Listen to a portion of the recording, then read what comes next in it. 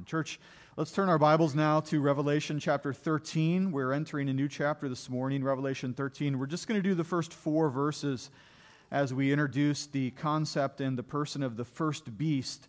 So again, grab your Bibles. Let's turn to this text, Revelation 13. Let's stand together for the reading of God's Word. Here at Gospel Fellowship, we stand when we read the Word.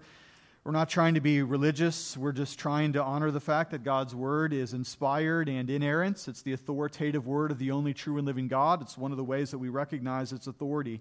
So we stand when we hear it. Revelation 13:1, here's the text. And I saw a beast rising out of the sea with 10 horns and 7 heads, with 10 diadems on its horns and blasphemous names on its heads. And the beast that I saw was like a leopard. Its feet were like a bear's, and its mouth was like a lion's mouth. And to it the dragon gave his power and his throne and great authority.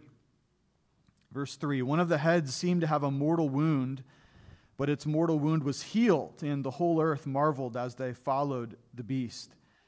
And they worshipped the beast, for he had given his authority to the beast, and they worshipped the beast, saying, "Who is like the beast, and who can fight against it?" May God add his blessing to the reading of his holy word. Amen. You may be seated.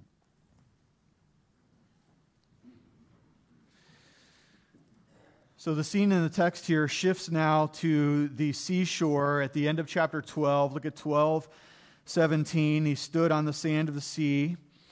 And we see in verse 1 of this text, I saw a beast rising out of the sea. Now this is interesting because heretofore in chapter 12, we saw the war beginning, as it were, in heaven. Notice in chapter 12, verse 1, the scene starts off in heaven. And then later on, the dragon is thrown down to the earth. And David preached on this last week from 12:13. When the dragon saw that he had been thrown down to the earth, he pursued the woman who had given birth to the male child. And so this drama begins, as it were, in heaven, and the dragon is thrown down to the earth. And now the sea comes into play here too. And so part of the idea with John's mentioning of heaven and earth and sea, we have here the whole trilogy, or the whole triumvirate, heaven, earth, sea. Part of the idea here is that this battle is raging everywhere. Okay, there's this demonic cosmic rebellion, as we've seen the last couple of weeks. And part of the point of mentioning the sea here is that there's no place that you can go to flee from this battle. It's not like there's a place where you can just easily move off and get some respite or take some rest anywhere. But no, this demonic, raging rebellion takes place practically in every context. That's kind of the idea here with the heaven and the earth and the sea. Now, we mentioned the sea last week in my Sunday school lesson about the dragon and Leviathan, and it's no accident, as you're going to see this morning, that this beast rises out of the sea, because as we talked about when we studied Leviathan last week, the sea is something of a literary metaphor throughout the Scriptures, and particularly in the Old Testament, standing for chaos or even evil. So sometimes the sea takes on the sort of evil, chaotic connotation here. And when the beast comes out of the sea, one of the ideas that's latent here in this text is that evil doesn't remain where it is. It tends to want to spill out. It tends to want to spill over. Evil doesn't like to stay in its natural confines. And so as we see the beast come out of the sea here, we kind of get the impression that the war is going on everywhere, and that evil is going to continue to press forward until it tries to ruin and contaminate everything. So that's part of why he mentions the sea here and the seashore. Now, we're meeting a new character in this sort of demonic starting lineup of evil as it is. We looked already at the dragon. There's no question about this. The dragon stands for Satan. We see that clearly in 12:9. Look at that. 12:9, the great dragon who was thrown down, that ancient serpent who is called the devil and Satan. Okay, so if you're wondering who the dragon is, it's fairly obviously Satan. That's what John has just told us in 12:9. And now we're going to meet this second personage of pure evil here, which is the beast rising out of the sea. As a matter of fact, we're going to see another beast in the weeks that come. Let's just take a quick look forward here, all the way down to chapter 13, verse 11. We're going to see another beast rising out of the earth. And so we have the dragon, we have the sea beast, and later on we're going to have the earth beast. Sometimes the book of Revelation calls the earth beast the false prophet as well. And so let's just do the math here. We've got the dragon, who is Satan. we have the first beast or the sea beast today, and then later on the land beast who is the false prophet. A lot of commentators have looked at that and said, this seems like some sort of an unholy trinity, okay? And I don't think that's an accident. So the dragon roughly corresponds to the Father. God the Father is pure, and He's right, and He's good, and He's holy in everything He does. The dragon is exactly the opposite of that in every category.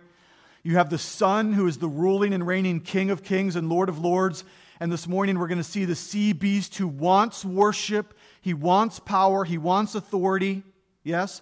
And then later on, as we look at the false prophet, we're going to see how he corresponds in an unholy asymmetry to the Holy Spirit, whose work in our hearts is to persuade and to influence and to lead us into the things of the Lord. And so, writ large here, we have this satanic, manipulative, malevolent, demonic, unholy corruption, then, of the three persons of the Trinity. So that's what's happening here in broader context. Now, before we jump into the text, and I am going to in just a moment, I promise, one piece of literary context for you, and one that you've become very familiar with now. John has in mind here, as he does in almost every paragraph of Revelation, a particular Old Testament source text that he is using, right, as part of the foundational understanding of what he's talking about here. And the source text in today's passage is very evidently, as you're going to see, Daniel 7, 1-8. We already read that text. I'll go as far as to say that you cannot understand Revelation 13 unless you first understand Daniel 7. So we are going to spend a little bit of time in that text as we go on this morning.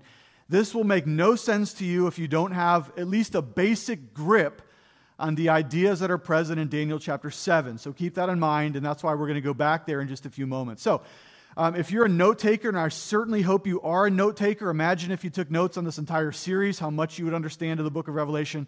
If you are, though, let me give you the 3 points of our outline this morning, then we're going to jump right into the text. And we want to be faithful with our time here this morning. I've got 3 things I want to draw highlight to. Number 1, the beast is the agent of the dragon.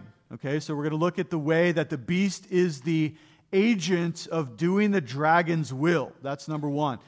Secondly, we're going to see the beast as a diabolical imitator of Christ.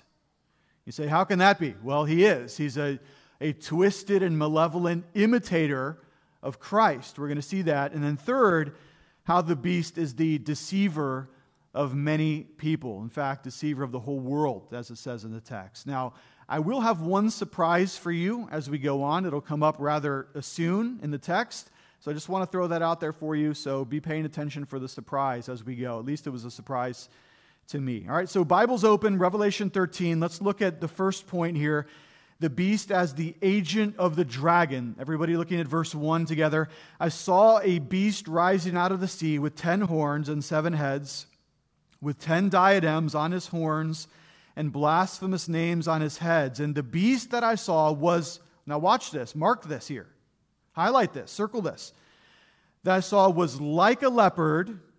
Its feet were like a bear's, so we have a leopard and a bear, and its mouth was like a lion's mouth. Just tuck that away for future reference. And to it, the dragon gave his power and his throne and great authority. So if you were to ask, where does this beast get any power? The answer is very obviously in verse 2. He gets his power from the dragon. Now, I said, didn't I, that these 3 demonic persons are something of an unholy trinity in this couple of chapters in the book of Revelation. Please do not hear me saying that they are somehow equal to the Father, the Son, and the Spirit. They are not. Not in any way. The dragon, for as powerful as he is, as a demonic spirit in this world, he is virtually nothing compared to the Father. And the beast is nothing compared to the Son. And the false prophet, nothing compared to the Holy Spirit. They are analogous in a very asymmetrical way. They're not at all equivalents, as though the world were some sort of a dualism, right, in which there's equal forces of good and evil. That's not right. And so, in fact, the dragon is so weak compared to the Father, okay, that he is dependent upon these sort of derivative forces of agency to do his will in the earth. Okay, he's not sovereign. He's nowhere close to the power of the Father. The devil constantly needs these sort of evil, malevolent, diabolical agents to do his will in the earth. And that's why the devil is constantly taking up influence or sway in three things: persons, yes, institutions, and then thirdly, civil governments. Okay? The devil is very interested in co-opting for his own prerogatives persons, institutions, and civil governments. Okay? So we do not take this passage literally as though there's some sort of actual creature like a dragon or something that's going to come out of the sea. This is not the Swamp Thing here. Okay, this is not the creature from the Black Lagoon. Pretty good B movie though, right? It's not what this is. This is something that bespeaks of civil or governmental, authoritarian, totalitarian, dictatorial evil. Now you say, well, how did you know that? Well, I didn't just make that up. Okay? I'm deriving that from my interpretation of Daniel 7, the source text. The reason I'm holding that this beast is totalitarian governmental evil is because that's what's happening in Daniel chapter 7, which is evidently and quite apparently the source text for Revelation 13. So let's flip back to Daniel 7 and at least try to get some kind of a grip on the text that John, the apocalyptic writer, is working from here. So go back with me to Daniel chapter 7. I need you to do this. You have to see this. Don't just trust me. Look at it in your Bible. In Daniel 7, all right, Daniel is seeing his second major vision. He saw another vision. Actually, he interprets a vision in Daniel chapter 2. In Daniel chapter 2 and Daniel chapter 7, they have very similar meanings because in both of these sections here, Daniel is interpreting something of a prediction. This is a predictive prophecy of four great evil, diabolical, pagan, totalitarian governments that are going to unfold sequentially upon the earth. Okay, so let's just look at this. So Daniel sees in Daniel 7 here these four beasts, and interestingly, where are they coming from? We're not surprised. Out of the sea. Yes? Same thing as Revelation 13. The beasts come out of the sea. That's not surprising. He sees four different ones. And let's look at them. The first one is in Daniel 7:4. It's like a lion with eagle's wings. Okay, and the wings are plucked off. Now, this is most obviously a reference to Babylon because what he's describing here, the first beast, is a beast. It's a configuration that Babylon used all the time to describe itself. It's called a griffin, right? It's a lion with wings on it.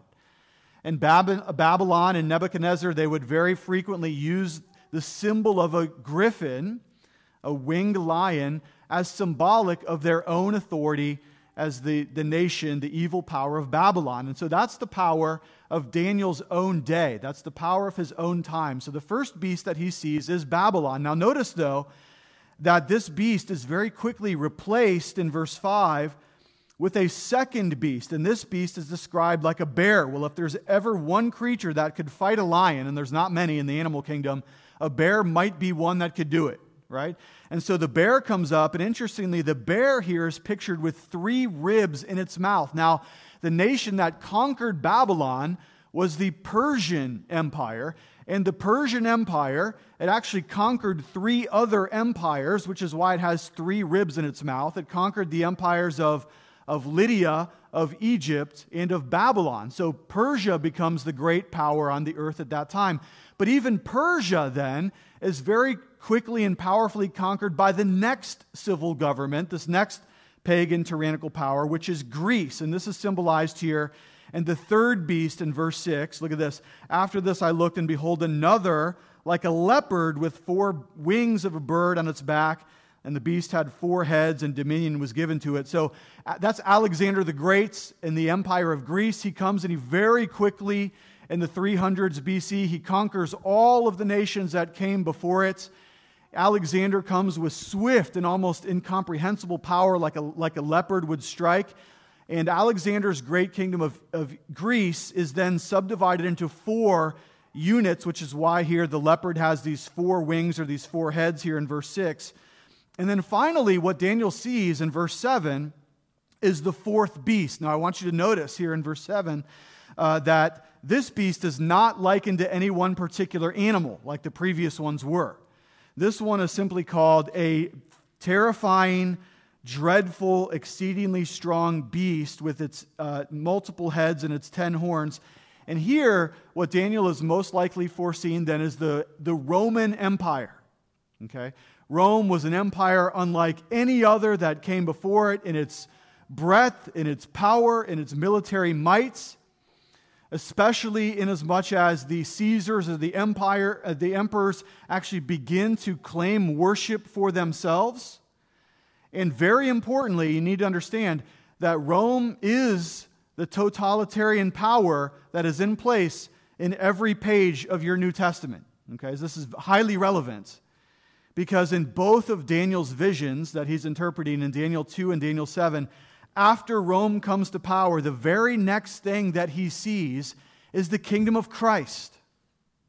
So if you look onward, and we're not going to cover this today because we've already covered this a little bit in our series on Revelation. David did a whole sermon on this in the pavilion several months ago now. The very next thing that we see is the glory of a greater kingdom, the kingdom of all kingdoms, which is the kingdom of the Son of Man, as he receives authority from the Ancient of Days. And so the Messiah is going to inbreak, his kingdom is going to inbreak in the midst of this terrible and terrifying Roman Empire. So that's the prophecy of Daniel. Now let's flip back to Revelation chapter 13. And by the way, everything Daniel saw came true. It's the inspired word of God. Amazing prophecy. And now here what we see in Revelation 13, now this is going to begin to make sense to us because John, the apocalyptic writer, he also sees a beast rising out of the sea, just like Daniel saw. And what does this look like as he sees it? Well, not surprisingly, a leopard, a bear, and a lion. But this time, check this out. This time, this beast has the attributes of all of the evil kingdoms that have come before it, combined into one hideous malformation of authoritarian, totalitarian, evil power. Okay? So he sees this sort of admixture of all of the other evil governments that have come before it, and he is warning his readers and his hearers of what this power might and could be like. Now, here comes the surprise in today's sermon. I'm just telling you, here it is. Okay?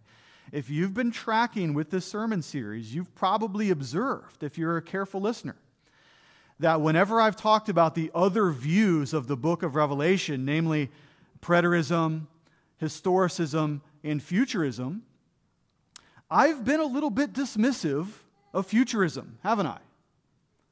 I've given a few compliments to preterism, a few compliments to historicism.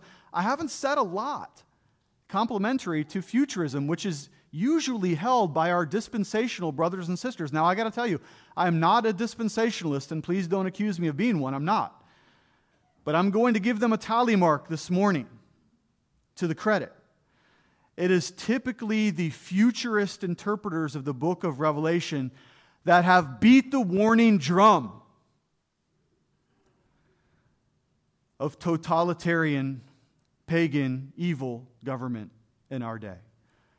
Of the interpreters of the book of Revelation, they seem to be the one group that is standing on the wall warning about the powers of civil government run amok and diabolically infilled by the power of Satan himself. They are at least the one group that has constantly warned us about totalitarian, pagan power. See, the preterists, and I love the preterists, okay?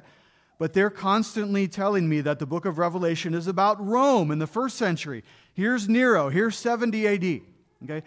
Their nose is in the text, that's good, right? But you got to get your head up and look out as well. And the historicists, which normally are the reformers and the Puritans, love those guys, right?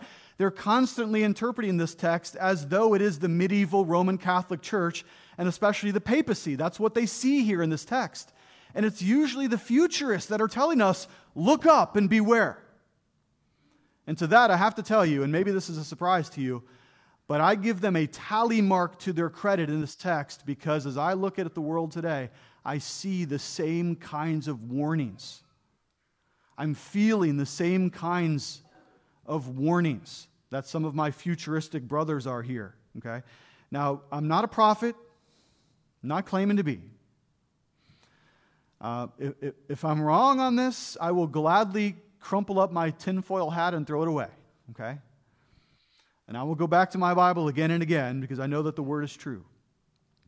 But I've got to tell you, I used to think that all of this stuff about like one world governments, every time I would hear that, I would just dismiss that, like that's UFO stuff, like that's JFK conspiracy theory stuff, and I would just put that away.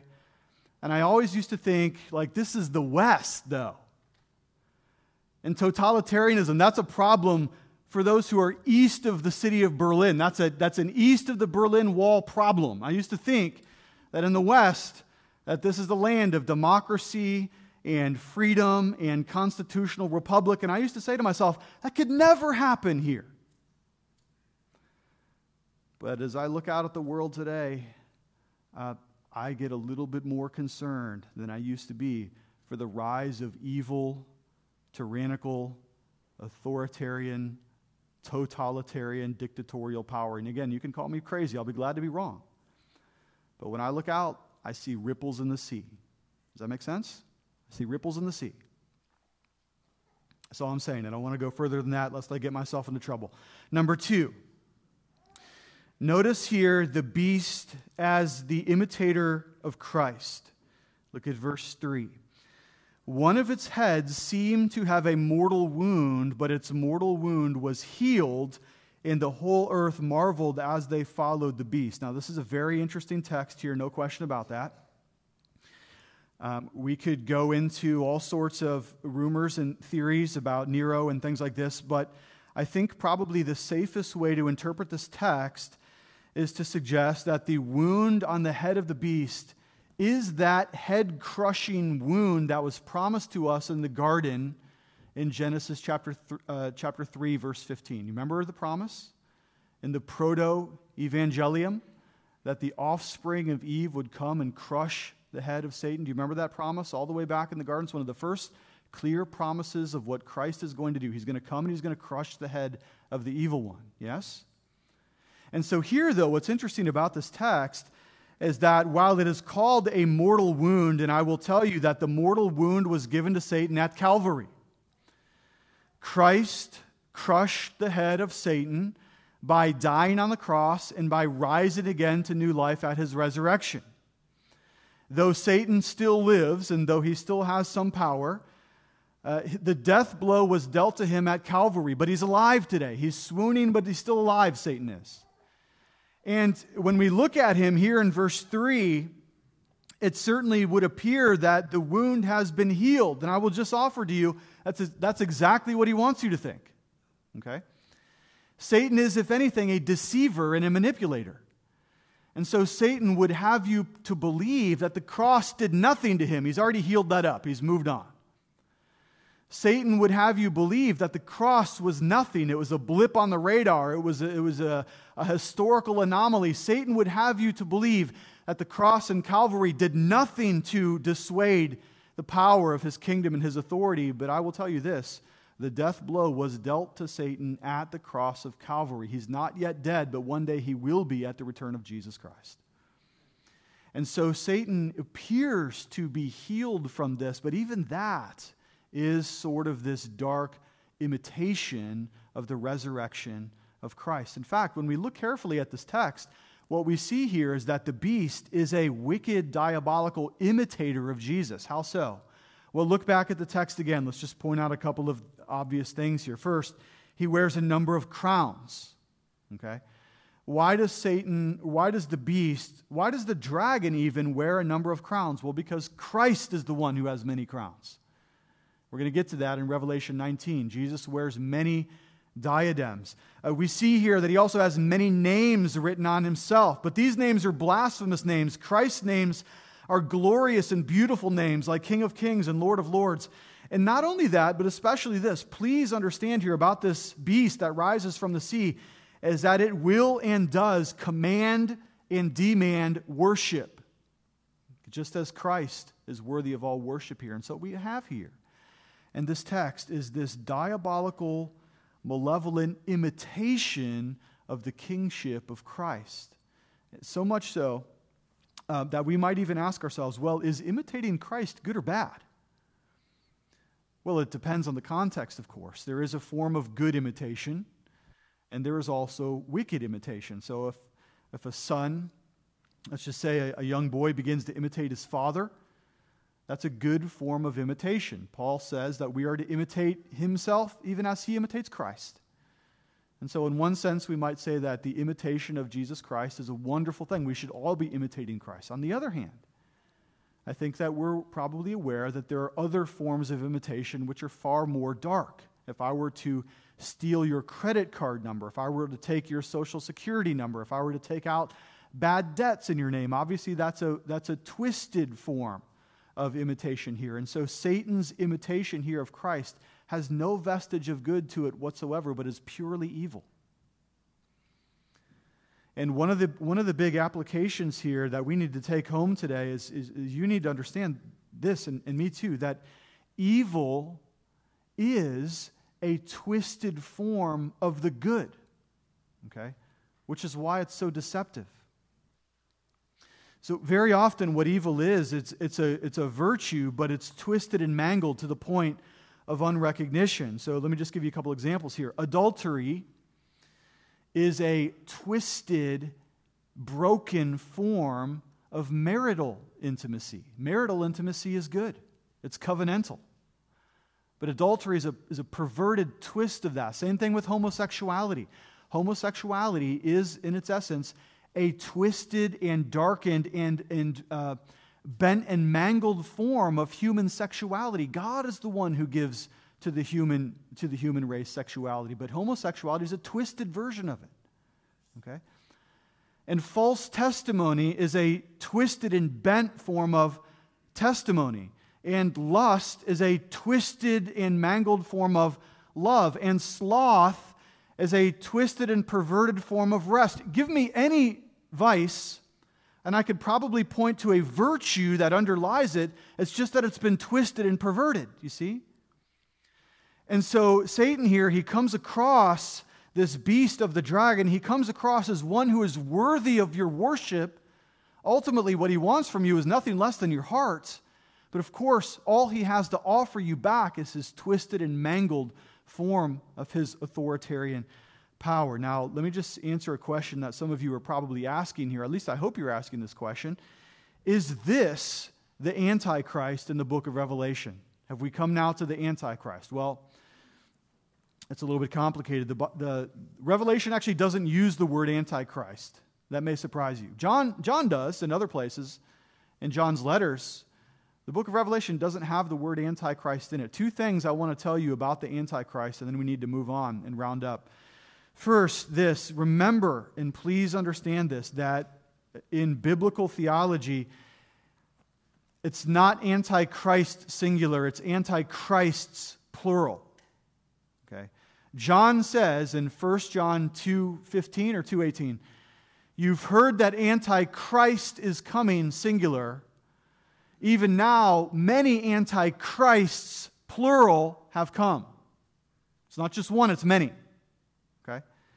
Jesus says the same thing in the Olivet Discourse, Matthew chapter 24, verse 5. Many will come in my name, claiming that I am he. Do not trust them, he says. There's not just one antichrist, there's a multiplicity of antichrists. Having said that, okay, balance that with what Paul says in 2 Thessalonians chapter 2, that there is a man of lawlessness, singular, yet to come. We did a whole sermon series on the book of 2 Thessalonians. So the most I'm going to say about that this morning is just to refer to you to my previous sermon on the man of lawlessness from 2 Thessalonians chapter 2. There does appear to be one sort of culminating form of antichristic power that will be present at the very time that the Lord Jesus Christ himself returns to destroy him. We call him the man of lawlessness. Okay. That's about all I can say about that. Third, notice here in this text that he is the deceiver of many. Look again at verse 4. They worshiped the dragon. It's a strong word, worship. They worshiped the dragon, for he had given his authority to the beast. And they worshiped the beast, saying, who is like the beast and who can fight against it? Well, good question. Who can fight against it? Well, for starters, you can, okay, and me. But it is rather disconcerting here, and I think even disturbing, that there are so many people who are all too willing to give this beast here the worship that only Christ deserves. Notice this. Look at verse 4. They worshiped the dragon, for he had given authority to the beast. Do you see that? They thought they were giving worship to the beast, but who were they actually worshiping behind the beast? The dragon. Or another way to say it is, they gave the dragon worship, that's the devil, by means of their loyalty to the beast. Does that make sense? And the human heart is so prone to latch on to something to worship. It's as though, and it's true, we are made to be worshipers, which is why if we don't worship the true and living God, we're just going to move on to whatever the heart thinks is the next best thing. And so often, unfortunately, that next best thing is going to be found in the political realm. Okay? We're made to worship. And just like birds are made to fly, and gravity is made to pull, and wheels are made to roll, the human heart is designed to worship. It is designed to express its ultimate allegiance and adoration to whatever thing it thinks is the greatest. And if the heart doesn't recognize the lordship of Christ, it will very easily and quite willingly give its loyalty to the next most powerful thing. And the warning here is that the beast is going to command it and demand it, and if he doesn't get it, he's willing to take it. Okay? Who can fight against it? Well, it's pretty hard when the beast has the power of taxation, when the beast has the power of conscription, when the beast has the power of jurisdiction, when the beast has the power of information, when the beast has the power of search and seizure, when the beast has the power of the judicatory system, when the beast has ultimate power, it is very hard to fight against the beast. Okay? So who can do it? Well, for starters, you and I can. And the way we fight against it is by ascribing ultimate loyalty only to Jesus Christ. Whatever else you may say about the interpretation here, clearly this is a demand for exclusive loyalty and faithfulness to Jesus Christ, no matter what comes. Everybody with me on that?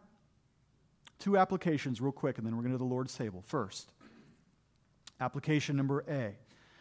Christ is sufficient such that you do not need to worship or adore the beast. Does the government promise you freedom? Be careful how you answer that question. Because Christ is sufficient to grant freedom. The moment the government tells you it gives you a freedom, it's already lying. The government does not have the power to give you freedoms. The government has the power to recognize inalienable freedoms that are given to us from the Lord. Okay? If the government tells you it's giving you a freedom, don't believe it. Freedoms come from the Lord. If the government tells you that it can provide for you, be careful what you take from its hand. Very often it comes with a hook in it and a line. Okay? When the government promises that it can provide for you, recognize that it cannot provide anything that the Lord Himself cannot provide for you many times better in Christ. Does the government promise you health or health care? Be careful. Because the physician of souls is the one who is Lord both of the body and of the soul. Okay. Does the government offer you protection? be careful. There is no protection better than that which the Lord provides for you in his sovereignty, in the many angels that he can command concerning you. In other words, anytime the government tells you it has something that you need, be very careful lest you find it greater in Christ. Okay? Christ is sufficient. Secondly, application B, Christ is sovereign over all things. He is sovereign. We've seen today a beast come out of the sea. In a couple of paragraphs, we're going to see a beast come from the land. Okay, that's not an accident. That one beast would come from the sea and one come from the land, because we already learned in chapter 10, didn't we, that there is a divine messenger who stands with 1 foot on the sea and 1 foot on the land. Do you remember that picture? Revelation 10? Okay. Christ is Lord of everything that comes out of the sea and everything that rises up from the land. He can conquer them, and he will, and he already has. And so therefore, whatever comes, whether I'm right or wrong about this text, ascribe ultimate loyalty to the sufficiency and the goodness of Jesus Christ, and do not give your heart to another. Amen?